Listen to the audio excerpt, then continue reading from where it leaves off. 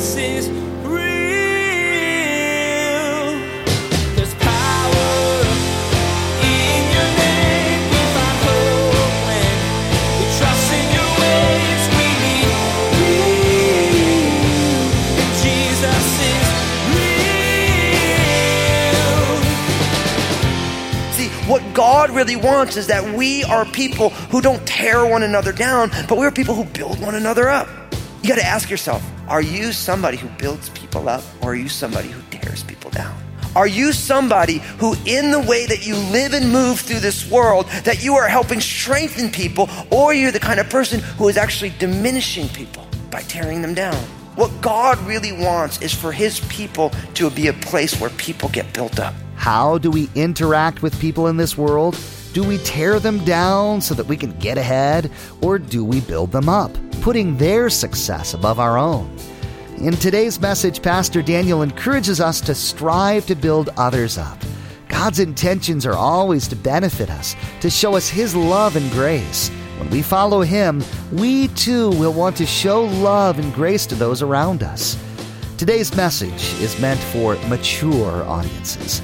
Now, here's Pastor Daniel in the book of Deuteronomy, chapter 25, with his continuing study called More Random Laws. Jesus is real. Now, in verse 5, look at what happens. It says, if brothers dwell together and one of them dies and has no son, the widow of the dead man shall be married to a stranger outside the family.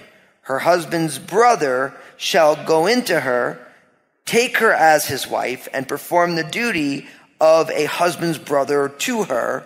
It shall be that the firstborn son, which she bears, will succeed to the name of his dead brother, that his name may not be blotted out of Israel. But if a man does not want to take, I'll stop there and I'll explain this. Because you read this and you're like, what? Okay, so this is what is called the levirate marriage. And literally the word levir in the Latin, it means the firstborn. So let me explain this to you. So in that culture, the continuance of the family line was very, very important. So if you have a brother, the oldest brother, right? Let's say he gets married, right? But he doesn't have a male offspring, then his name, his familial line ends right there. So if an older brother is married and he dies without an offspring, it was the responsibility of the next younger brother to marry his older brother's wife and bear children, and the firstborn children of the union of the wife with the next younger brother is actually considered the older brother's offspring. Now, I know that sounds kind of crazy, and you start thinking about the dynamic. I mean, you can imagine if you were like a younger brother and your older brother was getting married, you're like kind of checking out his wife. Like, you know, if things go good, everything will be fine. If things don't go good, I need to know what's going on here. And so, I mean, we'll just be real about it. I mean, just try and put yourself in that situation. Now you might say, well, what about the women? Now you have to remember, this was not 21st century America. This was about caring for women when a spouse died. When a wife, because see, all these things go together because you had families that were given land by allotment. And unlike today where it's like you grow up in your parents' house and you move out and get your own house. In that day, you lived in your parents' house and you built a little house on your parents' house, and your parents' property was your property. Their business was your business. Not like today you just kind of choose your own adventure. That's not the way it was. That's a more recent development. Really, and only a more recent development in the last 400 or 500 years. Right? But for a long time, families stayed together. All the families were together. And so what would go on is that if an older brother died without bearing offspring, then that woman would have to leave the family that she's now a part of and be married to somebody else. And what does this mean for inheritance laws and all these things? So it was a way to protect women who didn't have male offsprings and lost their husband. Now there is a built-in caring for them mechanism so that she would have family, and then she can raise up offspring, and for that firstborn son, because he would receive a double portion of his father's inheritance, that son now takes that place. So we read about this in, of course, the account, as sordid as it is, Genesis 38, the affair of Judah with Tamar. If you don't know what I'm talking about, you can read it. It's like so good. It'd be like a soap opera, you know? But there was a woman, Tamar, she was married to Judah's oldest son, and then the son died, then the next son, and then that son died, and then the third son was like, man, everyone's dying with this girl. I don't want to have anything to do with it, And then a whole bunch of stuff went on. I don't want to get into it right now, but it's quite sordid, but we read about this idea of this levirate marriage there. You also read about it in the book of Ruth. I just recently read through the book of Ruth in my own devotional time. Ruth, when she died, when she went back to Jerusalem, because Naomi's son, who was Ruth's husband, had passed away, they were vulnerable. And so Boaz, who is the male in that story, he performs the rite of the levirate marriage for Ruth. And their offspring, Boaz and Ruth, is in the lineage, the genealogy of Jesus. And so all these things play on through the Bible. So it explains that God's heart is that the name of the deceased brother won't be blotted out from Israel. God wants to retain the family name. Now, I think it's important because we don't really think about the family name too much anymore. It's like our culture here in America has kind of lost this idea of my family name, my family line. But maybe it's something that we need to regain again. Because we know from the scriptures that the family, a husband and a wife and their offspring, is God's primary plan for discipleship. We know that in our culture, the family is much maligned. That at this point, the vast majority of people are growing up in families that we can call broken families or blended families. And so I think as followers of Jesus, we need to make commitment to the art of the family, the way God intended it. Now, again, if you have history and backgrounds, listen, there's grace and there's no condemnation in Christ. But if you're here today and you're single, you want to search for that one person who you're going to spend the rest of your life. And you got to grind through all the good times and the bad times. And if you have kids, then you're definitely going to have to grind through all that stuff, But you make that commitment and you hang on as best as you can. And you work for that. And it's such an important reality because the name of a family is important. I have it with my kids now. We talk about things and they're like, well, so-and-so. I'm like, well, listen, your last name is Fusco. So that's said my kids. And people can do whatever they want to do, but you're a Fusco. This is who we are. And I talk to my kids about that stuff. Why? Because I care about what my kids are doing. I want my kids to be different than other kids. And so me and Lynn have decided we're going to talk to our kids that way. Other kids may do that, but you're a Fusco. We're not like that. We want to do this and this and this. Because we want our family name and our offspring and our kids, Lord willing, if the Lord tarries, and grandkids and great-grandkids and stuff. We want them all to be very much the way God would intend them to be. And so make sure we make those commitments to your family name and make those investments in your family in order that your family would have a good testimony. So now what happens? And look what it says in verse 7. But if a man does not want to take his brother's wife, then let his brother's wife go up to the gate to the elders and say, my husband's brother refuses to raise up a name to his brother in Israel. He will not perform the duty of my husband's brothers. Then the elders of the city shall call him and speak to him. But if he stands firm and says, I do not want to take her, then his brother's wife shall come to him in the presence of the elders, remove his sandal from his foot, spit in his face, and answer and say, so shall it be done to the man who will not build up his brother's house. And his name shall be called in Israel, the house of him who had his sandal removed. This is fun, right? Okay. What is this all about? So you can imagine that in certain situations, the next oldest brother is like, well, I don't want to raise up offspring for my brother because I want the place of preeminence. I don't want my son or my brother's son, who's mine, to get that place of primacy as the eldest son, the next in line. So I'm not going to do it. Now we have somebody who is not willing to conform to God's design for their culture.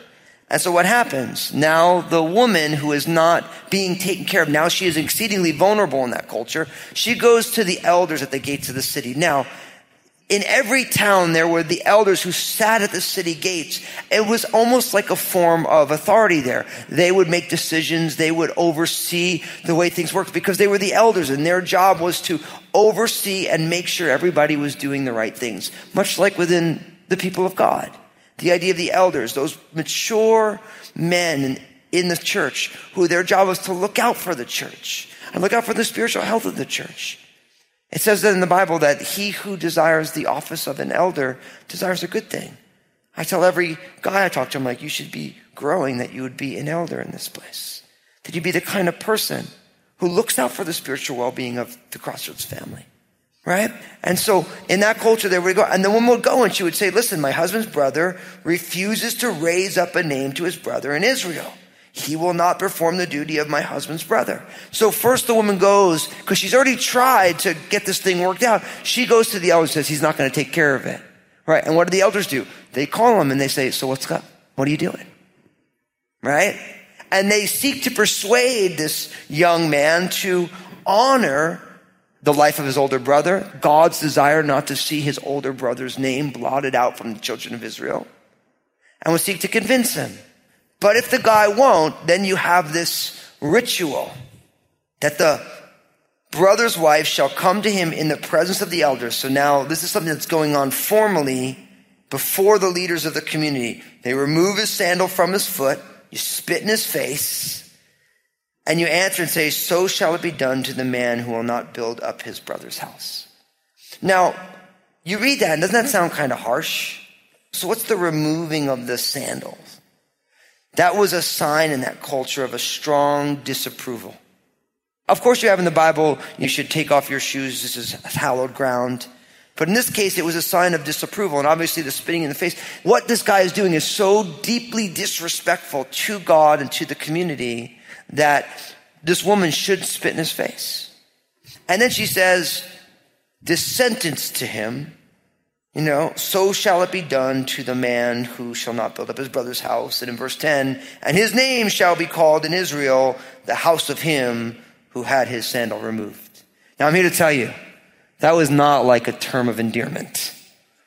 The idea here is that society yields the ability to put social pressure on people in order to ensure conformity. Now, that sounds a little shocking, doesn't it? But guess what? Our day and age shows that society places a whole lot of pressure on people to force conformity. I think the election showed that in a way, where every poll said Trump's not going to win, and then all these people said they wouldn't vote for Trump, but a lot of them did. Why? Because there was so much social pressure. I'm not saying I agree with the vote or not. That's a whole other discussion. But there's so much social pressure and, oh, you're a hater, you're a bigot, you're this. And people don't want to say it, but deep down they really want to vote for the guy. And so either way, society yields and puts pressure on individuals. Nobody can get away from it. But I want you to notice God's heart in this, because notice the pressure is to this.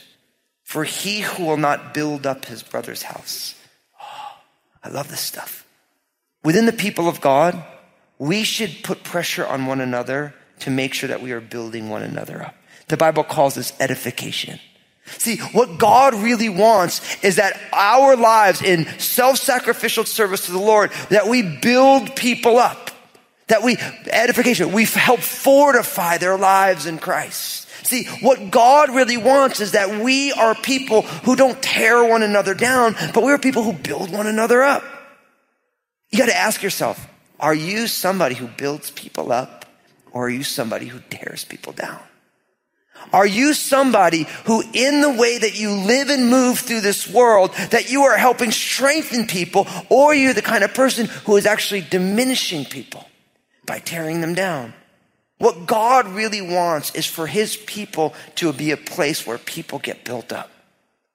He wants us to build one another's houses, to join him in being vehicles for the love of God and the grace of God and the mercy of God to be transferred from person to person. Be somebody who builds people up. Now listen, when I say that, I realize that all of us were probably like, oh man, I've torn this person down and I got this thing. And a lot of times even, it's often a lot easier to build people up, people who you're not married to, who you don't live with every day, than it is for people who you see all the time, because familiarity breeds contempt. You have water under the bridge. But if there are people right now in your heart, like, I'm not doing a good job building them up, I would encourage you just to simply go and apologize. Just say, hey, I haven't done a good job of building you up. And I want to start. And forgive me for the ways that I failed. You ask for forgiveness. And you can't go back and redo this morning, but you do have responsibility for today. What are you doing to build people up? And I want to encourage you to proactively find ways to build people up. Like, when was the last time before you went into work you said, Lord, how can I be a blessing to everybody I work with? What small things can I do to go that extra mile with them? Not because I have to, but because I could, to be a blessing. How can I build somebody up? See, that's what God's interested in. And the Levirate marriage was both a way to protect women who would have been vulnerable, being spouseless and childless, no one to take care of them. It wasn't 21st century America where you can just go get a job. It's a whole different culture. So God was concerned for the vulnerability of a woman in this situation. And God is very concerned that we build up one another. And I love this. He didn't build up his brother's house. I love the family language of the Bible. That's why we like to say here at Crossroads, that because Jesus is real, we're a family of faith. Because we call God our Father. In a sense, Jesus is our brother. We're brothers and sisters, you know? And so we want to think of ourselves as family. And so each person is part of your family. And so be intentional about seeking to build up your brother's house. And in the ways that you can, take those steps. Help people. Because that's who God wants us to be. Self-sacrificial service. And so that's kind of the Levirate marriage. And so in verse 11, we start kind of picking up some other random laws. Now, I want to be honest. I'm going to read to you verses 11 and 12. I'll read it to you. I'm going to tell you a little story about this. So look at what it says. When we read this, all of you are going to be super happy that you're not me. It says, if two men fight together, and the wife of one draws near to rescue her husband from the hand of the one attacking him, and puts out her hand and seizes him by the genitals, then you shall cut off her hand. Your eye shall not pity her. So I'll be honest with you. So I was preparing this text many weeks ago, and I read this, and I went into our church staff meeting. I said, okay, I need to read a scripture to you all. Because I just wanted to read it out loud in front of the church staff so I can get comfortable with this whole story. So in my notes, I just wrote this in capital letters. So what is this all about? Okay, so what you have is you have these two guys and they start fighting, they start scrapping, right? And we don't know why, but we know that for one of them, they're married. And if this woman sees her husband being attacked and she intervenes, and her way of intervening is to grab the attacker by his junk. You know, it's the right way to say it. That you should cut off her hand. It's a little provocative, isn't it? Like the whole thing. So here's the thing. Because you would say, so she's just trying to help her man. But the idea here is, when you think about what's going on here, out of all the things she could do, why is she grabbing him by the genitals?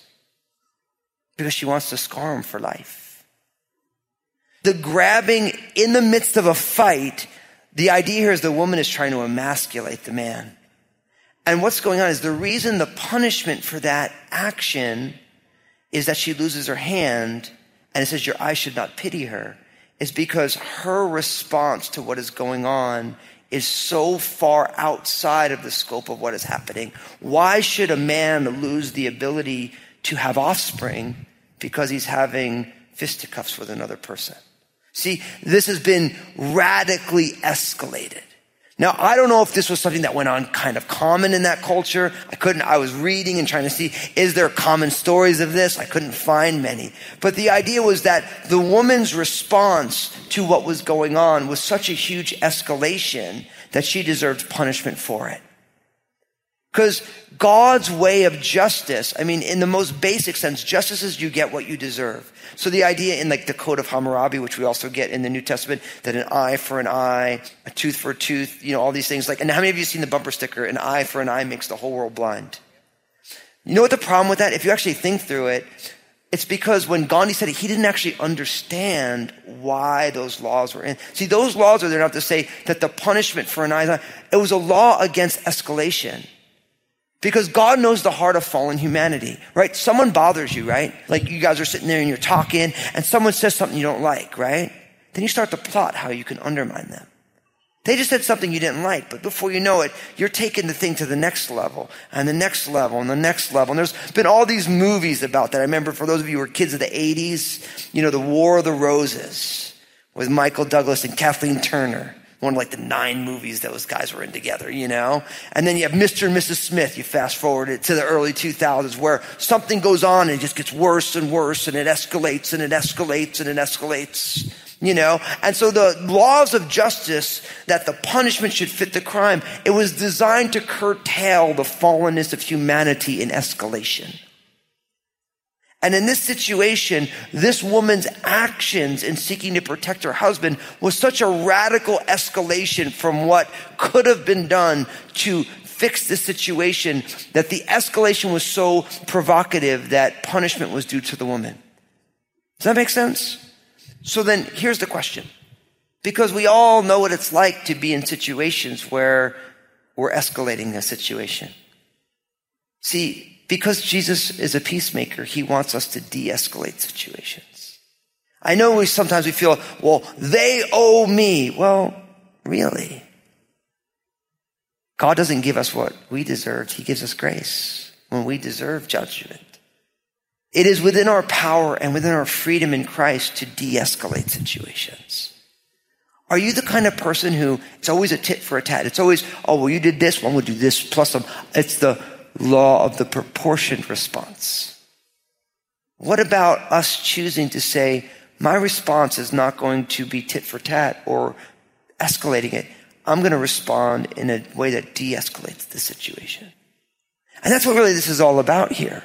See, this woman, in seeking to help her husband, not only is it indecent, it's a radical, for a fight. Why should a guy lose the opportunity to be able to continue his family line? Is that a proper response? According to the Bible, the answer is no. It's not a proper response. So I think the call for us is that we need to make sure that however we respond to things, we respond with appropriateness given what it is, and we seek to de-escalate every situation rather than always take it to the next level. Jesus is real. Today's message dealt with some mature themes that may have been a bit uncomfortable. As Pastor Daniel is taking us verse by verse through the Bible, it was inevitable that we'd come upon them.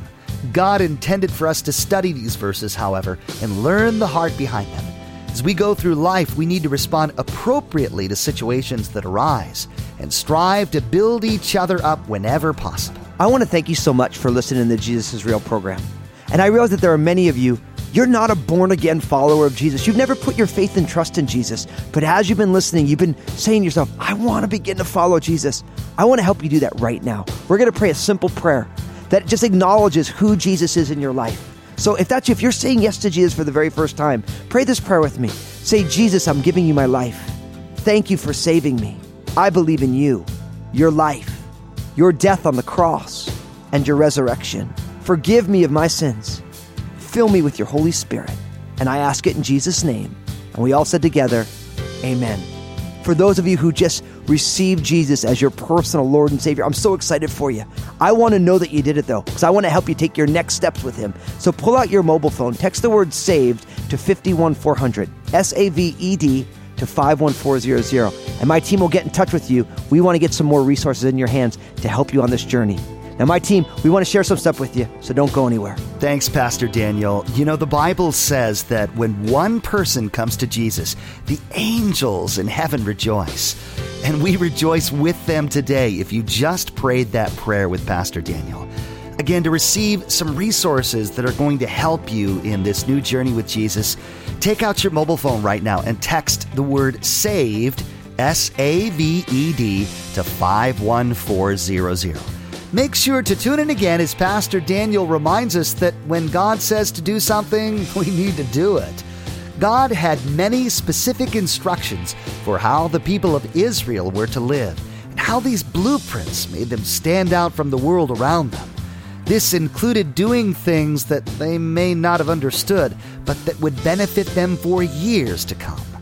There's more from Pastor Daniel's series called Blueprints. Please glance at the clock right now and make plans to join us again for another edition of Jesus is Real Radio.